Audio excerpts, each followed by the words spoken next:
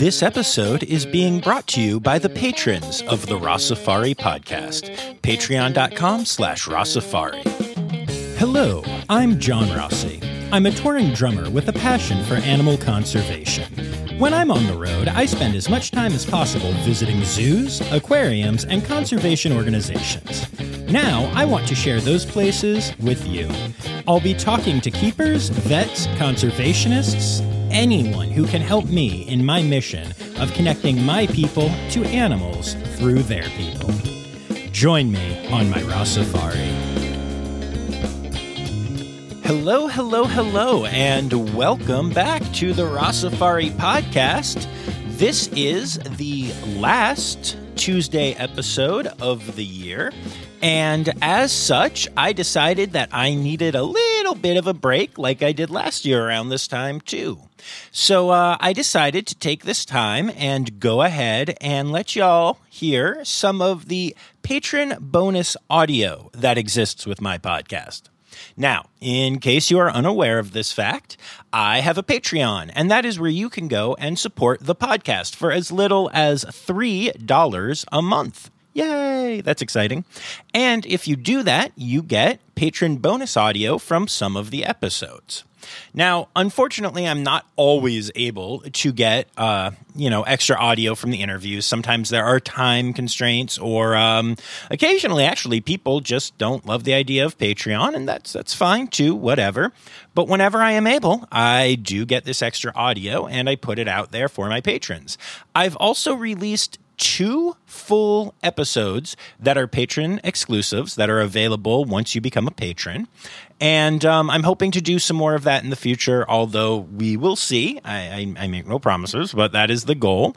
And I also frequently let patrons see some extra photos or, get a heads up on who's coming down the line or stuff like that. So there are perks. So if you're willing to support the pod, maybe with some of the money that you've gotten over the holidays, you can go to patreon.com/rawsafari to sign up. And so what will you hear if you get this bonus audio? Well, you'll get to hear stuff like what you're about to hear. The first thing I'm going to share with you is the most recent patron bonus audio, which is from last week's episode, my episode with Becky Bell of Elmwood Park Zoo. Even though we spent a whole lot of time in the episode talking about my wedding and the general event planning that Becky does, we spent some time after the interview talking about some of the animal encounters that Becky has gotten to have in her position at the zoo. And so here is Becky talking about that. All right. Hey, patrons. So I do have some bonus content for you and some animal content, since a lot of this wasn't, from my interview with Becky Bell at Elmwood Park Zoo. Thanks for being patrons. You're awesome, and I love you. Yay. And so, Becky, you don't work with animals. Correct. But you work at animals, like, zoo. Yeah. And they have encounters here. They do. Have you gotten to do any of those? And who have you met? And tell me things. So, last year, since this is all new to me working with animals, we got to do several encounters when it got really slowed down last year. So I did an owl encounter, which was probably my favorite because I love the owls. But I got to meet Stella. So that was really neat. Nice. I got to feed Stella. I got to feed Snowy. Snowy is amazing, even though the name. Gorgeous. Come on, the name. She's a snowy owl. Come on, owl, that's my point. That's okay. I have a stuffed red panda that's named Red, so I really can't. You go. You have no room to talk, sir. No room to talk. But I got to feed Snowy. I did get to meet Banshee. Nice. So that was really cool. That's cool. The Screech Owl. I think it was Zeppelin. Okay, yeah. Think it was Zeppelin. So I got to meet those guys, which was just so awesome. Hoover. Have you done a vulture encounter? I have not. Okay. So I didn't think I'd enjoy it as much as I did because it's a vulture. And I'm what, we see them all the time. Like, why is this a big deal? It was so awesome. So they brought her out and I got to have her land on my arm. Nice. I was nervous to feed her a snack just because her beak is so sharp and pointy, and I was a little scared. So Elisa from the education department would feed her a little treat when she would land. But that was really cool. So getting to see her fly at me and land on my arm. Oh, that's awesome. And then do her little run on the ground. Yes. So that was really cool. That was a great experience. And then I did the chinchilla encounter. Okay. And the chinchillas here are amazing. They're so cute and soft. And I could have spent all day playing with them. Yes. For sure. So I did that encounter. And then the rabbit. I got to sit in with the bunnies and I got to brush them and just feed them little treats. And it was just the coolest thing ever. So there's a couple more that I want to do. I would love to feed the otters. Yes. Yeah. I am waiting to do the hedgehog encounter. Oh, yeah. Hedgehogs are very cool. Some of my friends had them as pets, but I never like really saw them or got to see. Right. So having them here, I'm like, what are they? What do they do? Like, what's going on? So that was really like, I'm looking forward to doing that too. So, but yeah, I've had a couple of encounters. We got an armadillo. Mm-hmm. I don't know if I can really talk about this, but we got an armadillo and I got to sit in with the armadillo and have him run around and play with him. So that was cool too. Nice. Yeah. Armadillos are very cool. Yeah. And very personable and not like you would think maybe. Yeah, definitely. Yeah. That's awesome. Very cool. No chance to meet Slash yet? Slash the red panda? Not yet. Missing out. I'm waiting. I'm hoping within the next couple of months we're going to be shut down for construction. Mm-hmm. So excited. Yes, not for shutting down, but excited for construction to happen. So that's exciting. So we're hoping that some of the keepers will be like, hey, the animals need some people interaction. And I am first in line for anything. I think I'm going to have to remind Michelle that I'm around too, because Michelle has hooked that up before. I don't know if you know this. I figure I told you this in the wedding planning, but Slash helped me propose. I didn't know that. Okay. So I'll have to show you pictures when we get off here. But on a day where the zoo was closed, I set it up with Michelle that, one of the keepers or docents, I forget which, needed to be trained on doing an encounter. Oh, wow. And so we went in with Slash, and we've both hung out with Slash a couple of times. Okay. She's helped with like some of his medical care when, cool. She was helping out here with vet stuff, just like learning and doing the thing. Yeah. And I've just been incredibly fortunate to get to go in with Slash a couple of times because people love me and I love red pandas. Yeah, it works out. But I noticed the sweatshirt today. Yeah. Yes. But so, so we went in and totally just, normal, going, hanging out with Red Panda and feeding Slash. And then I got down on one knee and Zoe was feeding Slash. And I was like, hey, Slash wanted to help me ask you something. And she was like, huh? And just kept feeding Slash. And I'm sitting there holding a ring out. And by the way, again, totally on brand. This is the response I expected. Okay. I wish y'all could see Becky's face. She was frozen with her mouth open when I said that. But this was the exact response that I expected. Good. I was amazed that I remembered I had a ring when I was feeding Slash. Yeah. Okay. And so I was like, yeah. And so I proposed and she went, what? And turned and then was like, oh, and then said yes. And then shocked me by giving me a big hug and like not letting go.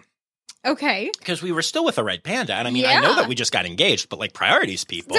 And so I will show you the pictures, but there's a series of pictures. The first of which is me holding out a ring and her paying no attention. Okay, perfect. Looking at Slash. The second is her hugging me fiercely and me hugging her back. And the third is her still hugging me keeping one arm around her, and slowly dropping my hand down to start feeding Slash again. Oh my God.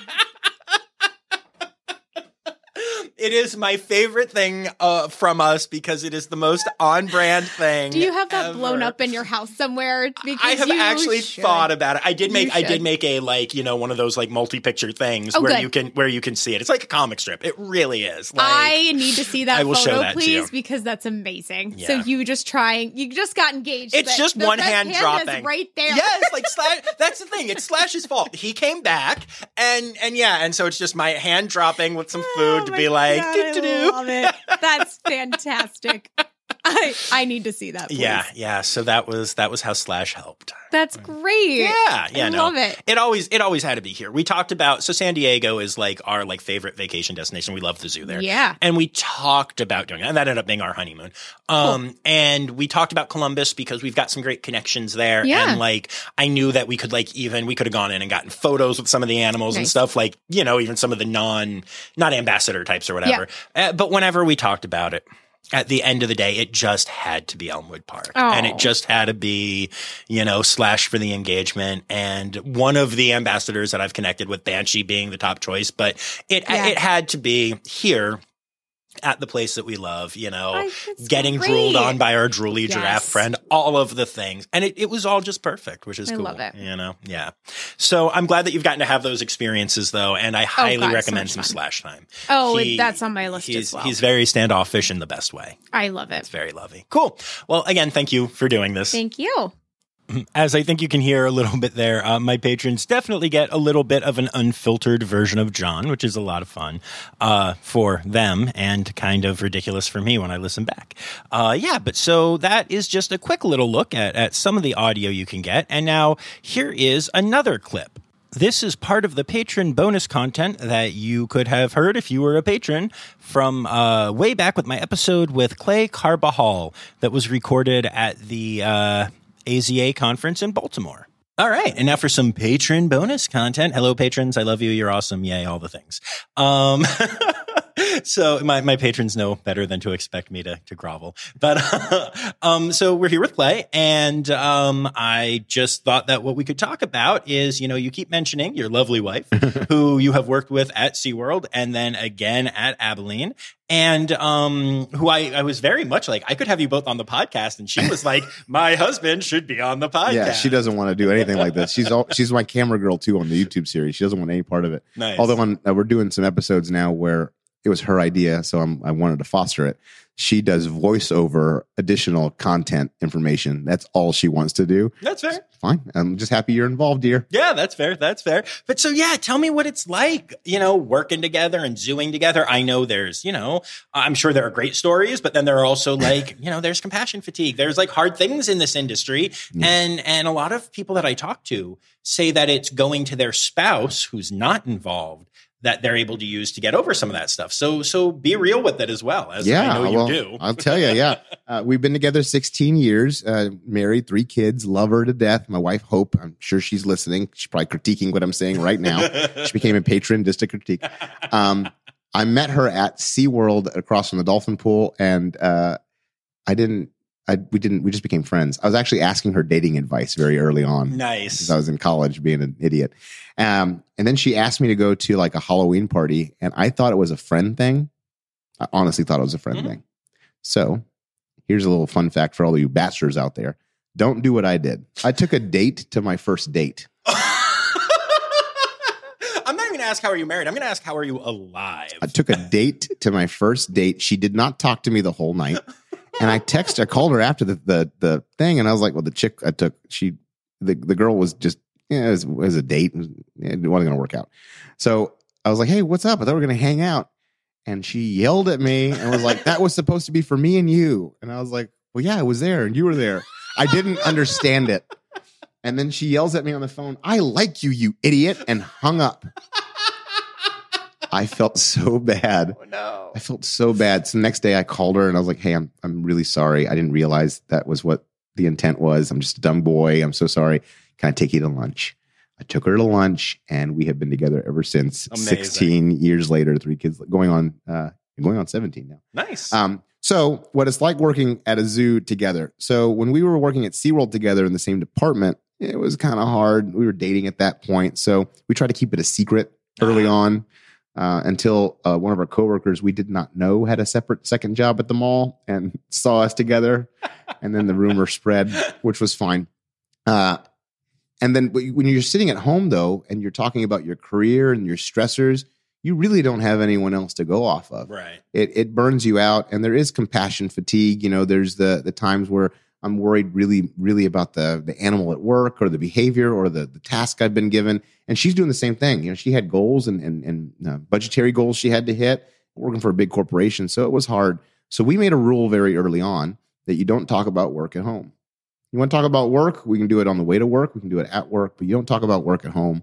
If you need to get something off your chest, we can talk about it. But let's try to keep work at work and clock out. So you literally clock in and clock out at home. And that really worked for us, especially with kids, because, you know, they come home from school. They've got a problem. You're helping with homework. You got to make dinner. It's not the time to be like, oh, I'm so fat. I can't zip my wetsuit up right now. Like, it's not the time to talk about your problems. That wasn't really that big of a problem. I just needed to lay off the Twinkies.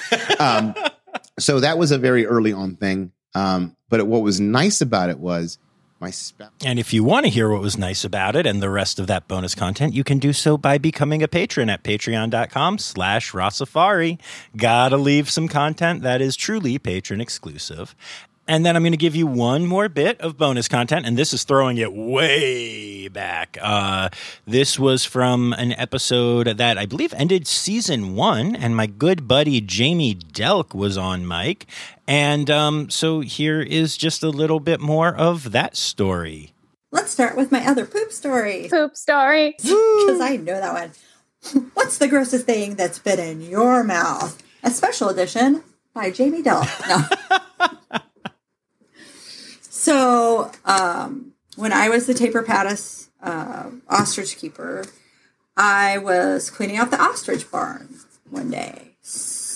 And we have these, like, blue scoopers, and I filled that thing up with ostrich poop, and then I took it to the trash can, and I flung it over my shoulder, and right into the trash can with my face right in that, and my mouth wide open, and all that poop came splashing right back into my mouth. And that, my friends, is the grossest thing that I've had in my mouth. But there's some really close runner-ups, I'm just going to say. And now we're back to your dating life again. No, my God, I can't say that. That's why this is bonus content.